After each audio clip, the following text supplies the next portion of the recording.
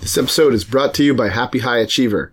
Have you recently hit difficult workplace hurdles? Despite a resume that seems enviable from the outside, it's hard to be happy in life when we're unhappy in our careers. And those of us who constantly compete with ourselves to be better, whose pride and very identities are inextricably tied to achieving, feel it especially acutely when work stops going well. Who are we if we're failing to live up to the expectations we've set for ourselves? If this scenario resonates with you, Happy High Achiever is here to help. Courtney Bryan, HHA's founder, started the company to provide support and resources for high-achieving employees who've hit some significant professional obstacles, often for the first time. Interested? Check out happyhighaachiever.com/upzones to learn more. Join the newsletter and access a special Friends of the Pod rate on coaching packages.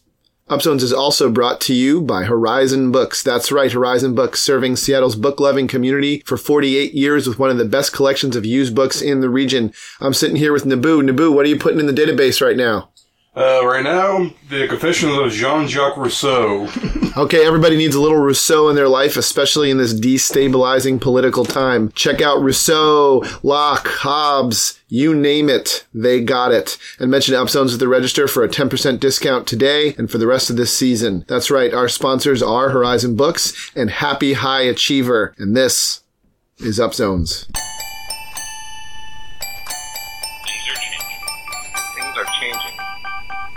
You have to elect yourself, Davey. Things are changing. Things are changing. You can't say it, but you know it's true. To elect yourself. Things are changing.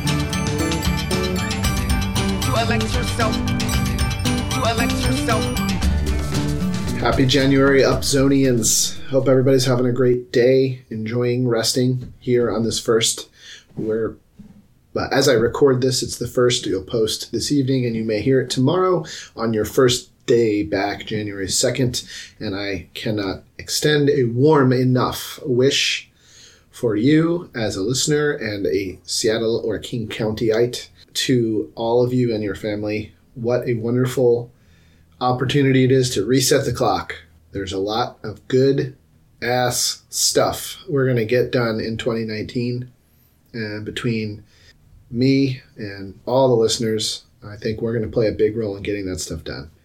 Speaking of action, we have our guest today as we round out the second half of our second season. I'll have about 10 or 12 more episodes in the can here coming up, and then we'll take a little break so I can live my life for a while. But this particular episode, we speak with just a fabulous human and a fantastic conversationalist, and for 51 days a year ago, city councilor Kirsten Harris Talley. And much like a few of the other episodes that we've had recently, I try to introduce the person and the background a little bit and the story. Where'd you grow up? How did you grow up? What was your parents still together? Whatever. But we just jumped right into the amazing experience she had when the dominoes fell, when Mayor Murray left in a bit of disgrace a couple of years ago, just over a year ago now, and how she ended up in the 8th District City Council seat just as the budget period was starting to spin up, and how fabulous an adventure that was for her. And then we kind of spun off and we did talk a bit about her very fascinating life growing up in rural Missouri, in a sect of the Mormon Church in a mixed race family, and then kind of on through her life to date. A very interesting conversationalist, again, someone that I strongly recommend you track because she's going to be doing some great stuff here in Seattle.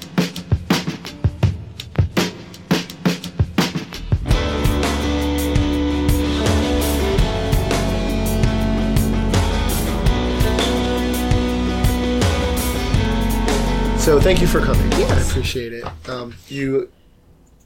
I will tell you that if you Google your name, one of the number one things that comes up is the number 51.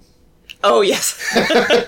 For being a 51-day council member. Yes. And having watched that whole situation as I did, just as a concerned citizen and interested citizen, that was crazy. It was a wild 51 days. I mean, Tell me about your part in it, and just for everyone's background, you served when the previous mayor resigned in what I would fairly well call disgrace, and you backfilled the city council member who left. Yeah, so there was a domino effect of sitting mayor in early 2018, Mayor Murray, who, for all intents and purposes, was going to have his bid for his second term. In scandal, he resigned. That creates a domino effect where the council president then gets to decide if they're going to stay mayor. So Council President Harrell got to be mayor for, I think he served his full 5 days. Yeah. I can't remember if it was 4 or 5. That's why I say that.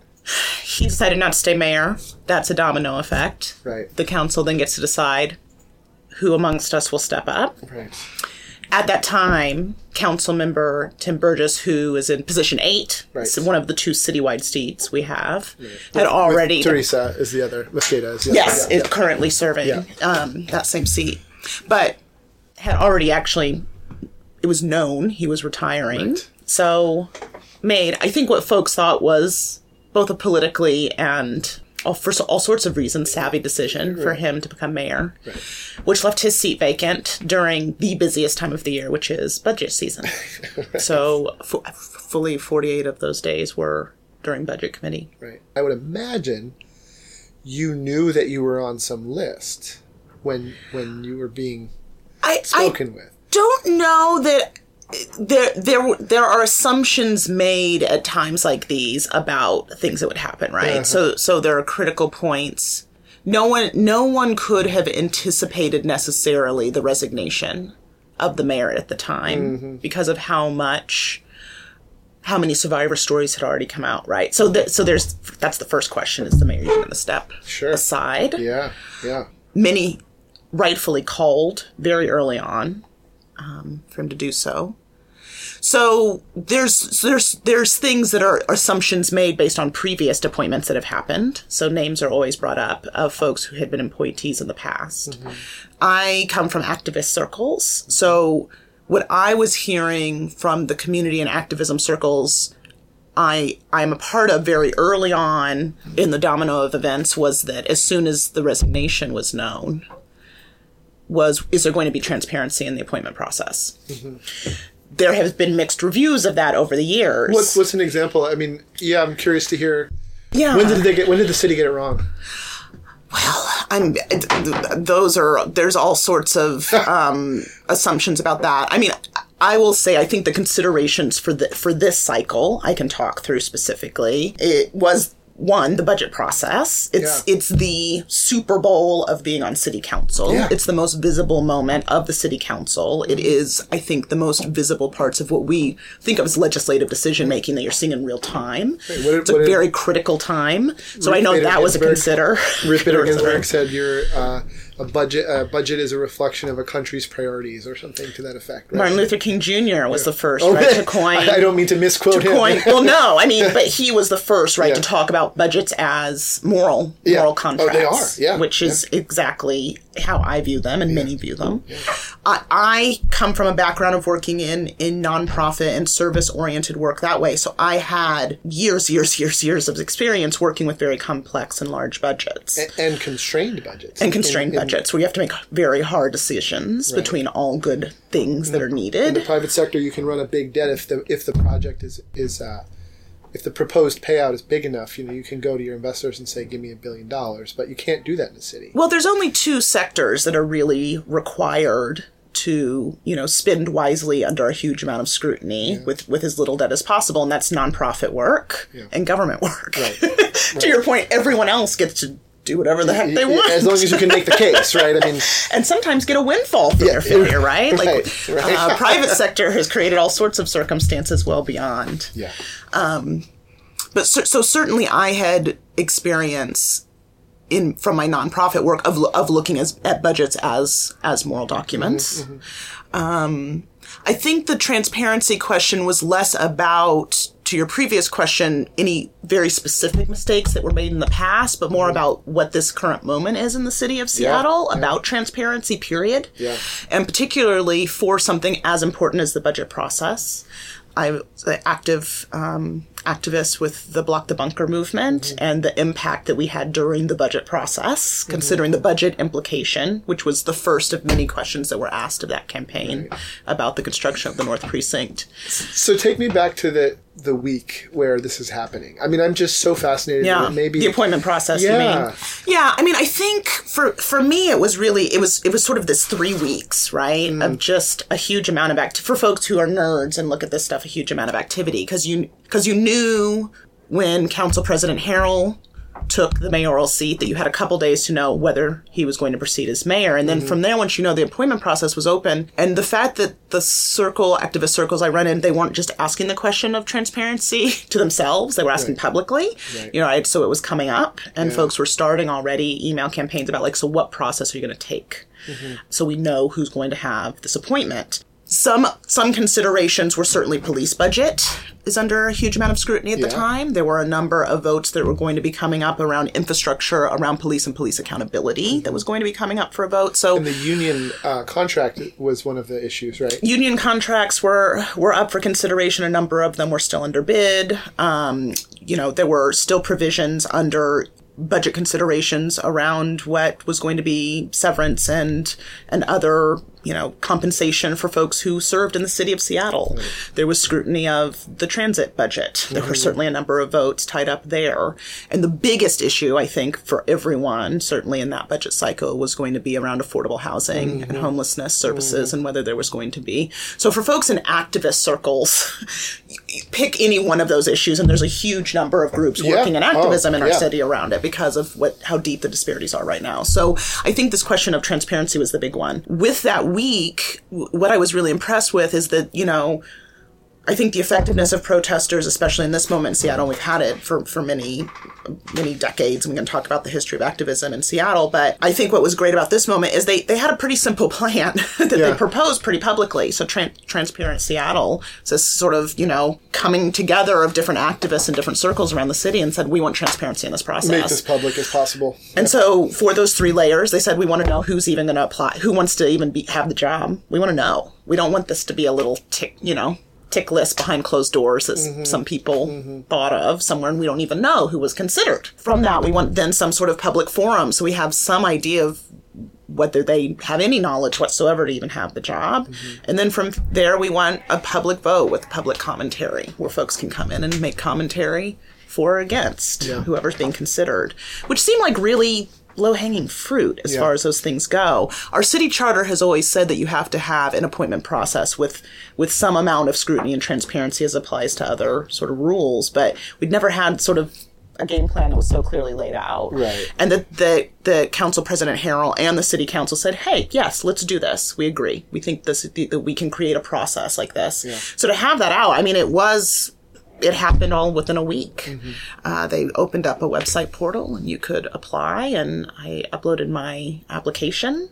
At the time I was in Yakima Valley, in Walla Walla, with my book club of many years. We were there for our anniversary. Vacation, so, that's amazing. Yeah, it was really lovely. One of my book club friends, Julie Van Arken, actually had pulled over for my last bit of submittal. I don't know if you know, so when you're leaving Yakima, there's this huge sort of grocery, produce, antiques. Okay. You always see it when you leave. Yeah. It's like apples and, asparagus, whatever. And so she'd pulled over there for me to use Wi-Fi at one point. Oh, that's awesome. Application. On the road. Well, how collegey. Yeah, it was very, So, because we were road tripping back. But from that application process, I think 17 applied, 16 continued through the week. It was pretty apparent from the first public forum that there were going to be a handful of us who I think really had some viability, really. And one of those folks being, Nick Licata, who has a lot of viability and a huge legacy, particularly when it comes to budget process within the city of Seattle. Right. We now look, I think folks probably now would look at sort of the history of Licata's policy and say, oh, of course, but at the time he was the most left-leaning council member in his early tenure on the city council, so has a legacy for that. So went through that process. It was for that, you go in and you present yourself as Yeah. best you can, but I'm not aware that there was another short list somewhere that I was on other lists. I've done a lot of work. Is it a vote? It is a vote just of the a public- council. it's a head count. It was a public vote. Yay or nay. It's a yay or nay vote. And ultimately it came down to 3 of us. And I came up 2 votes above the others. Yeah. What was interesting is I was able through the week, through inquiry, and any of us could have done that inquiry, and every one of the council members was gracious and gave me at least 5 to 10 minutes of their time to sit and talk through. And the conversations were really broad. And I just approached those conversations as I've always approached my work. I was clear, I was forthright, I was honest about my thoughts and opinions and experience. And did you at any time say, well, maybe I'll run again? Run for city council, you Like, mean? once you're In in. those conversations? Yeah. It's a question I'm asked all the time. Yeah, well, I mean, I'm you can't curious. serve And then not be without being asked really all the time. Yeah. And it's an interesting question. It's a hard question. It's always a question I feel honored to be asked, to have served, and to have folks say, "Would you serve again?" run again. Which is really it makes. You don't necessarily know how much impact you can make in 51 days. Right. Me and my team went in. I was very lucky. I had a team of all women. There were 5 of us. All of them came in after a single ask from me, and shifted one of the folks who worked for me. Left her job of 11 years to work those 2 months, and it changed the whole course of her career, and was willing to do that. Brilliant women, and we just focused on the parts of the budget that we knew we understood, that we could have traction, that we could have transparency about what was happening.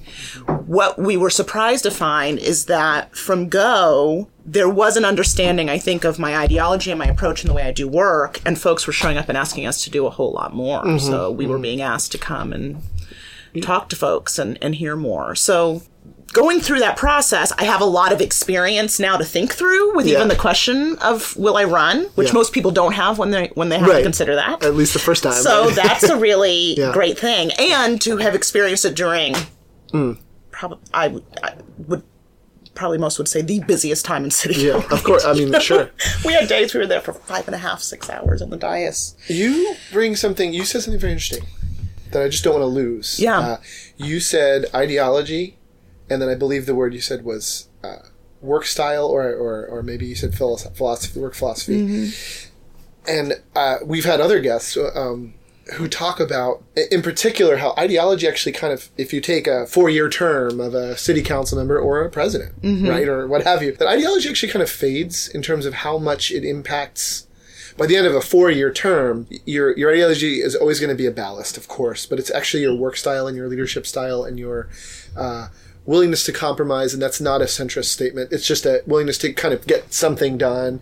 And if you understand that the political process is negotiation, that's right. Then that's compromise right. is going to be part of the negotiation. I know that even compromise can be a dirty word sometimes, but I don't mean it that way. Yeah.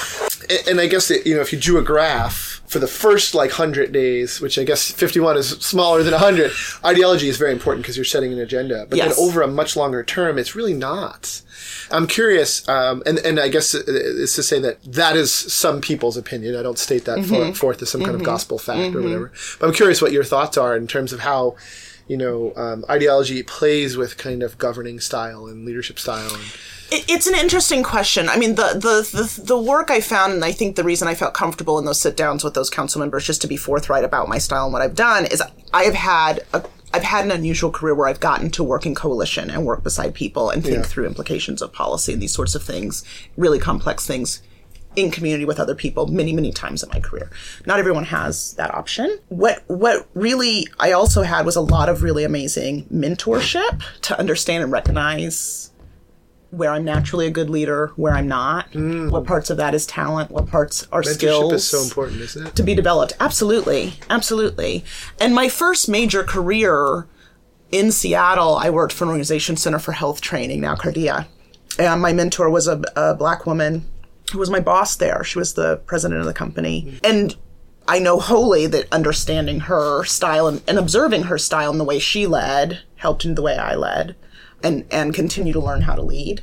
I think the ideology piece, what's interesting to me is I see currently in politics, and I see this really on many levels of politics, because I get to engage on many levels of politics, is that I do agree that ideology can fade as you're immersed in a process. Yeah. What becomes really clear in governance, and for me, the contrast, and I think what makes it hard for many activists to consider the question of will you run to move from activism into governance, the limitations of the system itself.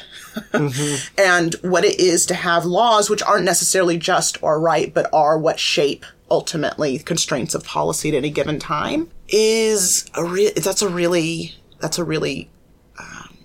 deep cut from the ideology of activism. Yeah. Oh, yeah. And how you can really in activism, it's like I can stay true to the North Star all day. It's like North Star, North Star, North Star, North Star. And governance is always, dealing someone's with gotta vote. less bright stars. You have to vote, and not only do you have to vote, you have to convey ideas strong enough to convince a majority of the people to vote your way. Yeah.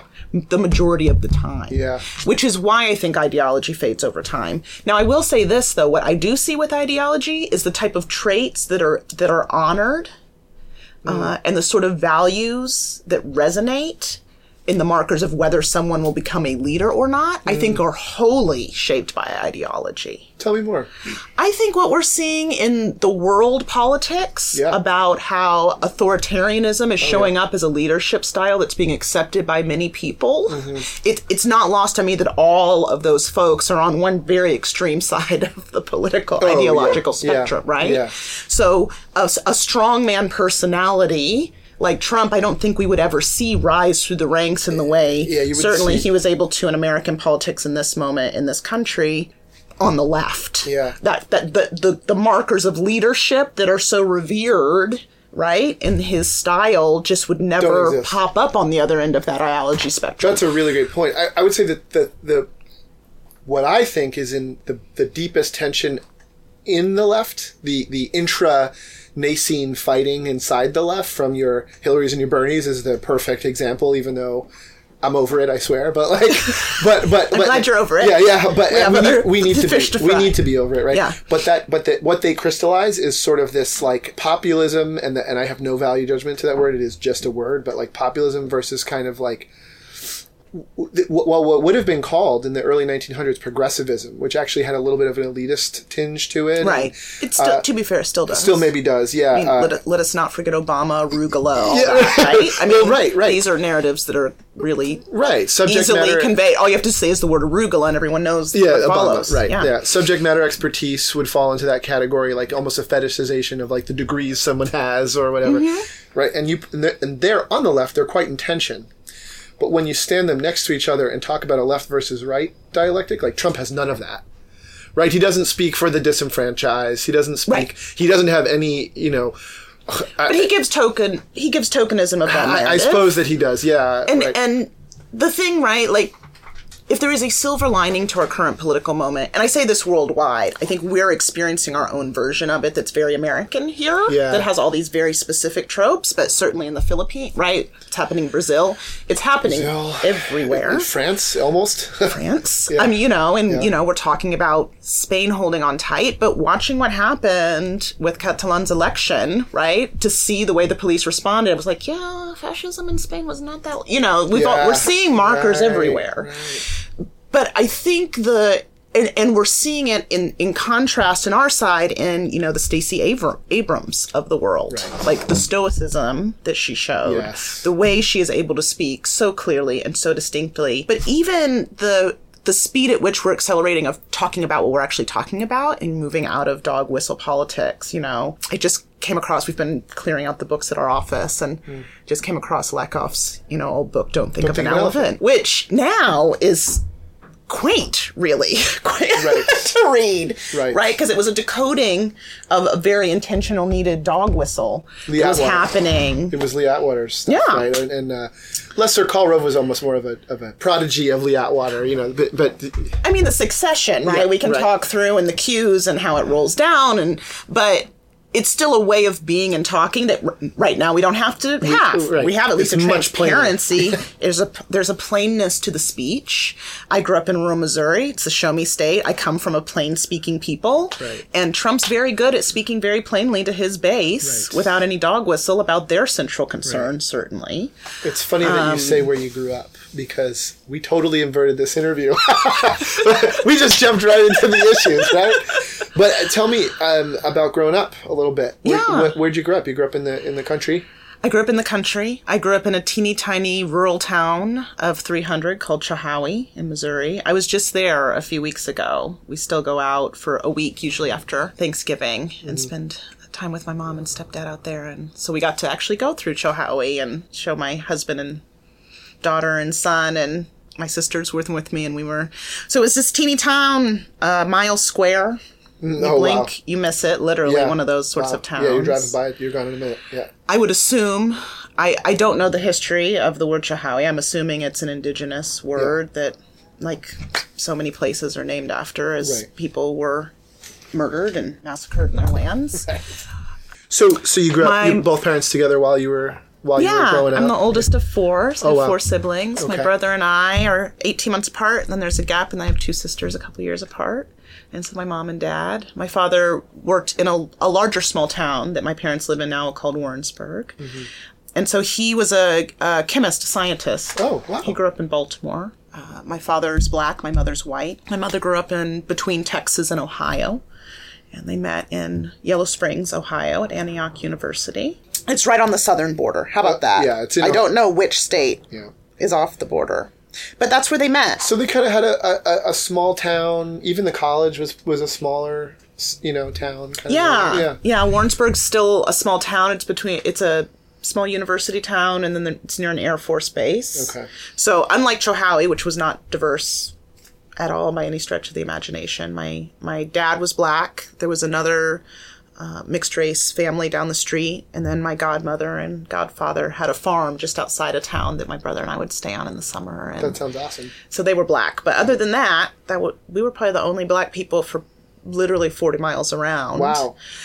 You drive far out spaces. Mm-hmm. It's near an Amish community in a little town called Clinton, Missouri. What's race like in that scenario? I almost feel like it's not even on people's minds, maybe. No, it's on people's is. minds. Oh, okay. Yeah. I mean, the thing about race, right, is we talk about race in really bizarre terms that have nothing to do with the reality of how race works in our country. So you don't have to be around black people to have racism. Yeah, or Latin people, right? I mean, the opinions on migration that people in, Missouri have. Yeah. It's always very funny to me. Yeah. No, race was very omnipresent. I regret that. Was this the 70s?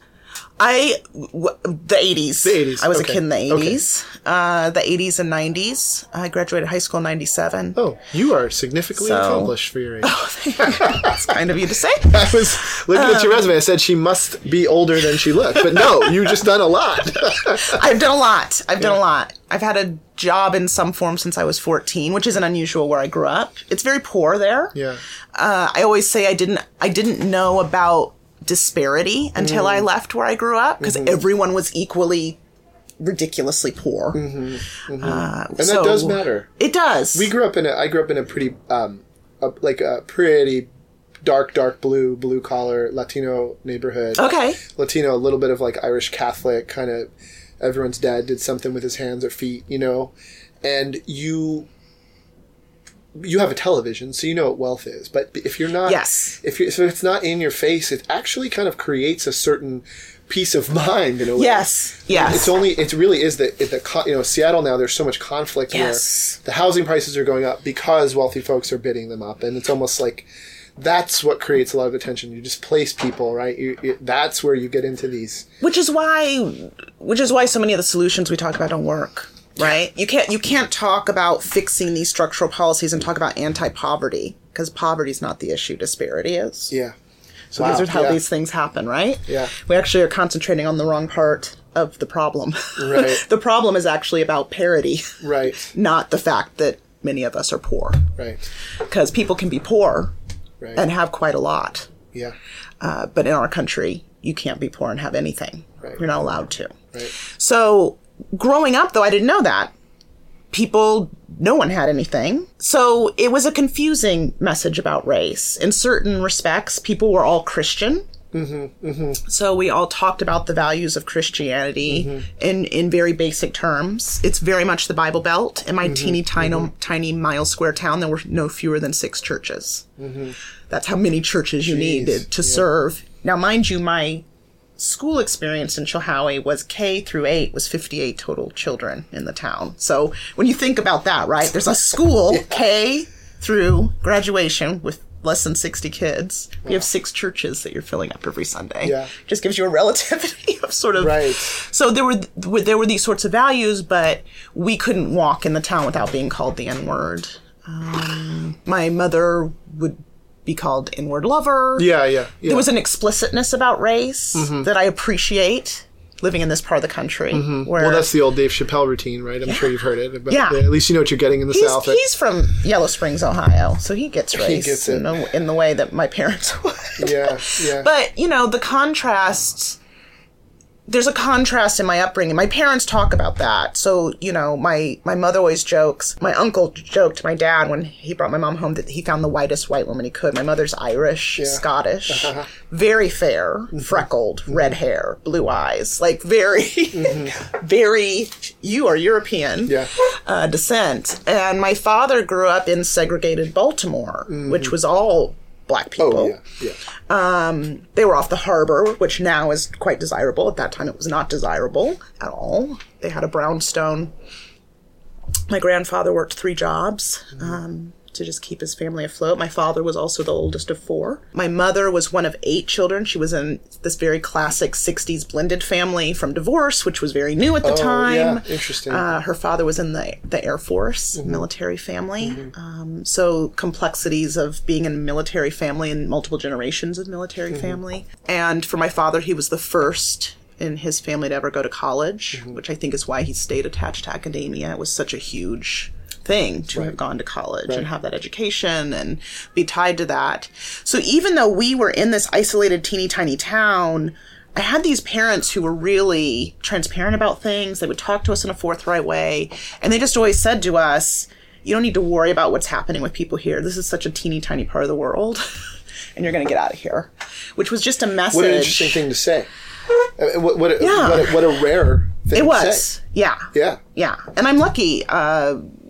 All of us are lucky. Me and all my siblings are thriving and doing well, and none of us were stuck there. It's hard to go back home to see. I understand the dynamics of what's happening in politics when I go back home. I experience in real time the contradictions of our culture. So I grew up with white folks who would say awful, racist, explicitly racist things all the time, but truly loved my family, truly loved us. Yeah. Like all the contradictions of that, I grew up with it in real time. Yep. I understand, there's hardly anyone I run into. My parents, when they divorced, we moved to the bigger small town of Warrensburg. So 2 years ago, I think it was now, we were at a pub in the downtown and I didn't even recognize her. We just had gone through so much different life experience. And just all the things. You ran into a friend. From elementary school. Oh, wow. And just all the things, She was living with her mother, and her mother had chronic illness, and, Didn't feel probably supported by the power opioid structures epidemics and incarcerate, like all the layers of things. Everything. And I know with almost certainty that if that family voted, they probably voted for Trump. Yeah, right. Sort of the reality of where I grew up. Right. So that shaped, I think, my worldview. I've always had a deep understanding of people and people relations. I've had a cautiousness and a transparency in the way I think and talk. I had a family that openly debated and talked about things. And we disagree and figure it out. I love that. Yeah. I was very lucky in that way, too. Yeah, it makes a difference, don't you think? It really does. Yeah. And we had our own interracial, I would call it a multi-ethnic. It's a little different, but my mother was like an Irish Catholic, very much sounding like your mother. And then my father... very indigenous Puerto Rican. Very. Oh, my husband's Puerto Rican as well. Oh, that's great. Yeah. And he grew up in Anchorage, Alaska. That's so funny. I was just talking to Travis.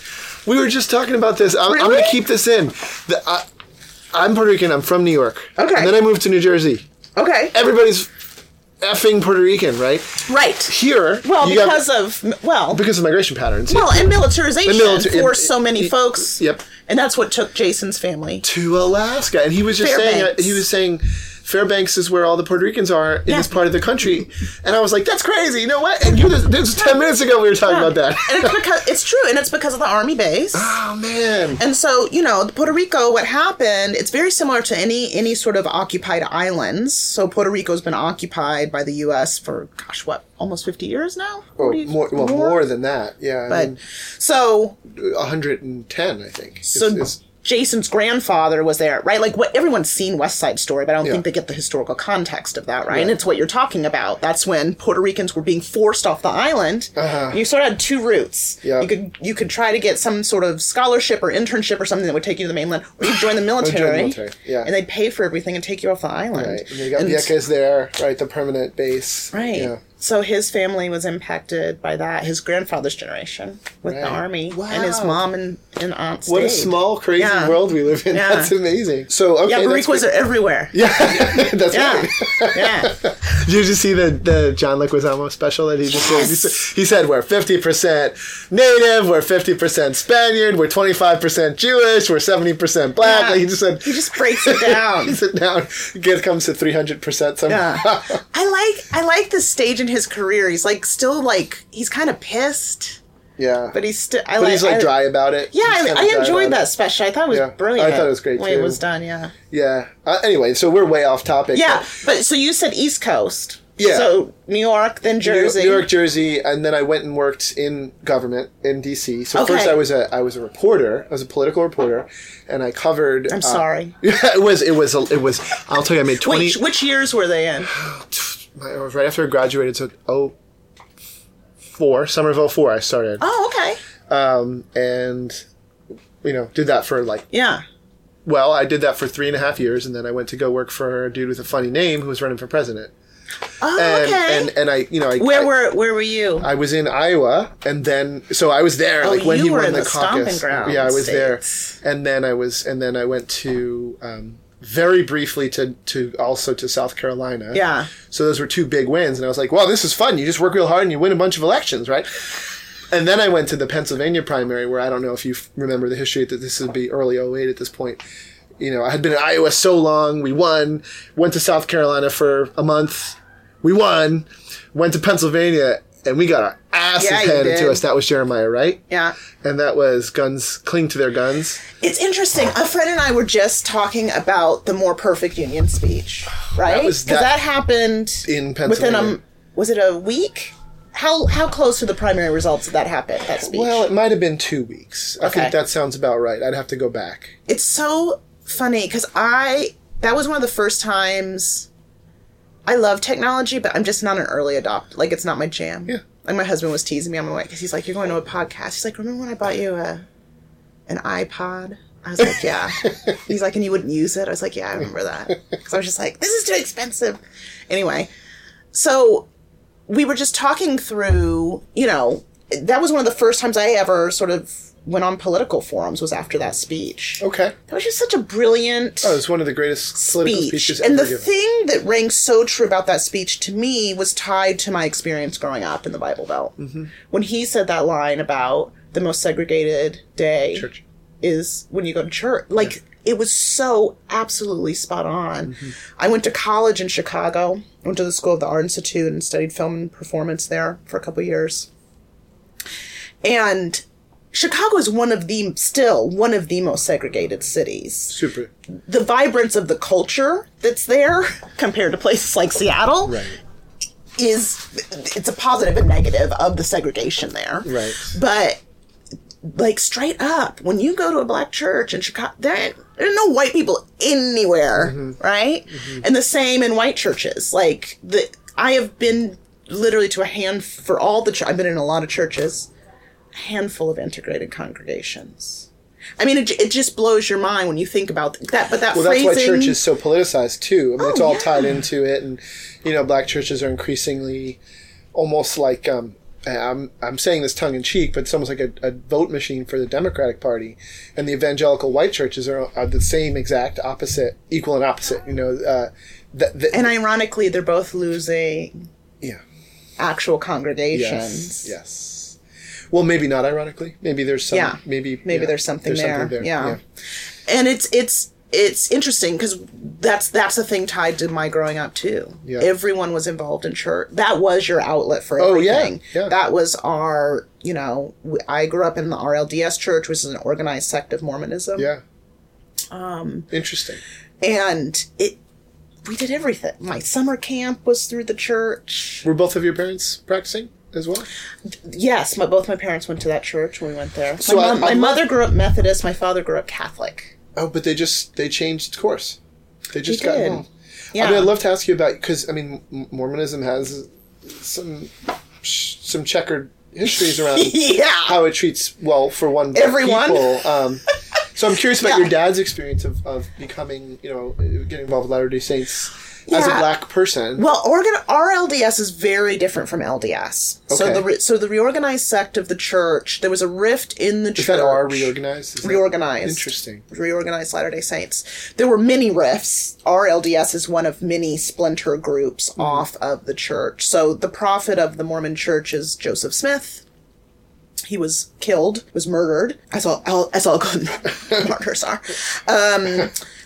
And after that, there was a rift in the church. The leg that went west with Brigham Young and settled in Utah, obviously, to the victor goes the spoils. It's one of the most wealthy Christian congregations, hands over fist. And it's interesting for me, having grown up RLDS, because you go to Boise, Idaho, and there's just markers of it everywhere. Yeah. One of the biggest churches is Zion Church. Why in the world would anyone name a church Zion? And there was a quite religious affiliation.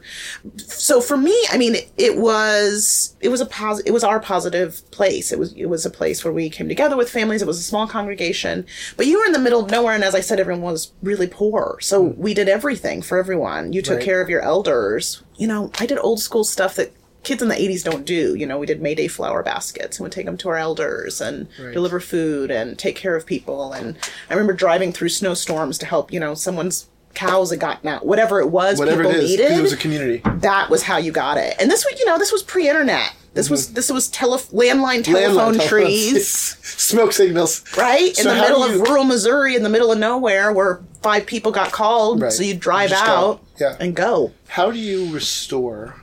So I'm a fairly secular guy. Grew up Catholic. Puerto Rican dad, Irish mom, right? Mm-hmm. How do you restore the community that church brought without, in a secular... Because I would say I'm a fairly secular... I'm not a believer, okay? But it's really impossible. And I don't like to argue data. Mm-hmm. And there's data that just shows church did so much for many It's a huge... It's a literal lifeline to so many. It was for our family. Right. There's story after story I can tell you where being a part of that congregation was literally a lifeline for us. It's a question I struggle with. My husband and I'm a spiritual person. My husband is agnostic.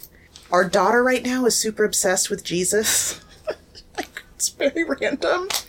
So we've been talking about it a lot lately, in fact. Yeah. Because she's been asking... She's 7. Okay. She's in 2nd grade. That's a Jesus age, I think. It's a Jesus age, and also I I'm all about radical Jesus. Yeah. Table flipping, and so I'm like... Fuck the bankers, right? All that stuff. So we'll be in a protest, and I'll be like... And she's like, this is like what Jesus did. I'm like, see how everyone's here together? This is like... So she's kind of in this cool, radical... But she said the other day, could we go to church? And so Jason and I have to sort of talk it out, and we were talking through it. The thing I miss most about not having a church congregation, because I haven't been a part of a church community since I lived in Chicago, is access to elders. Mm-hmm. I have hardly any, certainly in an urban setting with school-age kids and the part of my career life I'm in, there's just no conduits to having actual quality time with elders. That is so spot on. And it's really... And I hadn't realized, when we talked about it, I was like, church was my main conduit to my elders, to sitting with, sometimes 2-3 generations. Oh, yeah. People in Missouri lived a long time. Yeah, and had babies younger, too. So you get exactly. many generations. And all this information that I wouldn't know, all the stories about, and my godmother, traveled up through the Northern Migration. I didn't know the terms of it. I just knew her life, but I pieced it together with these contexts of our American history, which makes it more real to me, my activism and my work. Can you manufacture that? But I don't know that I have not. It's a great question. I wish I knew what the secular cure for a communal faith space where you gather every week and talk about the higher level of yourself. We don't have an alternative for that. Yeah. and all this to say, religion is highly problematic. There's a reason people are becoming more secular. People are leaving the church, right? I mean, certain aspects of faith and community, absolutely needed. I think my biggest supplement has probably been my activism circles. Yeah. Right? Like those are my people. Like those are the folks that in the same way. So, I'm on a board for reproductive justice group, and when one of our members needs something, there's something to that. Yeah. The same way folks were on landlines telephoning each other in my church group growing up, now we're texting each other who's going to be there, who can. Yeah. So that's been that's probably the closest approximation I have outside of like dorm living in college or these sort of forced. Right. Grad school for me was a very communal experience. We all had a sort of shared purpose and everything. When you do cohort stuff, right? Yeah, like cohort's huge. You're thinning down and boiling down to the strongest. Yeah, that's right. That's right. Listen, that was the quickest 45 minutes I've ever had on an interview. I want to end the show with a segment we always do called If You Care About. Yes. You Should. Yes. And I know the word should pisses some people off, but you could substitute you ought to or whatever. Oh, but, should. But if you care about, you direct. should. Yeah. Fill in the blanks for me.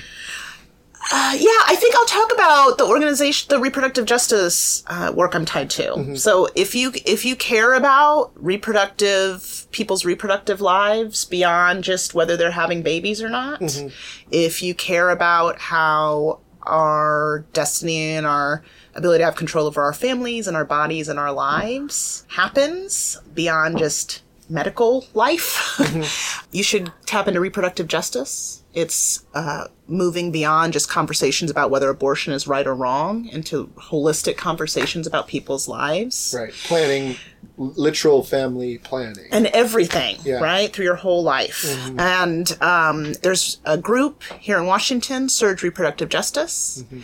We have been part of some really amazing work. I'm super proud to have been one of the founding board members of the organization. I actually just had my last board meeting a few weeks ago after 10 years of service with them. That's wonderful. And right now, what they're working on is we just had a really amazing law pass in Washington State where now folks who are birthing while incarcerated can have doula and midwifery support so that they can have safe, holistic births. Yeah.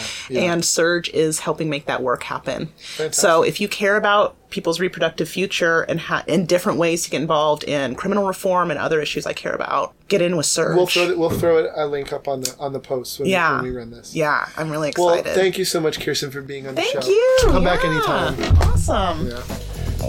Check out Surge Reproductive Justice, mobilizing communities for reproductive justice at surgereprojustice.org. That was Kirsten Harris-Talley. Check her out, in the news. Our sponsor this week is Happy High Achiever.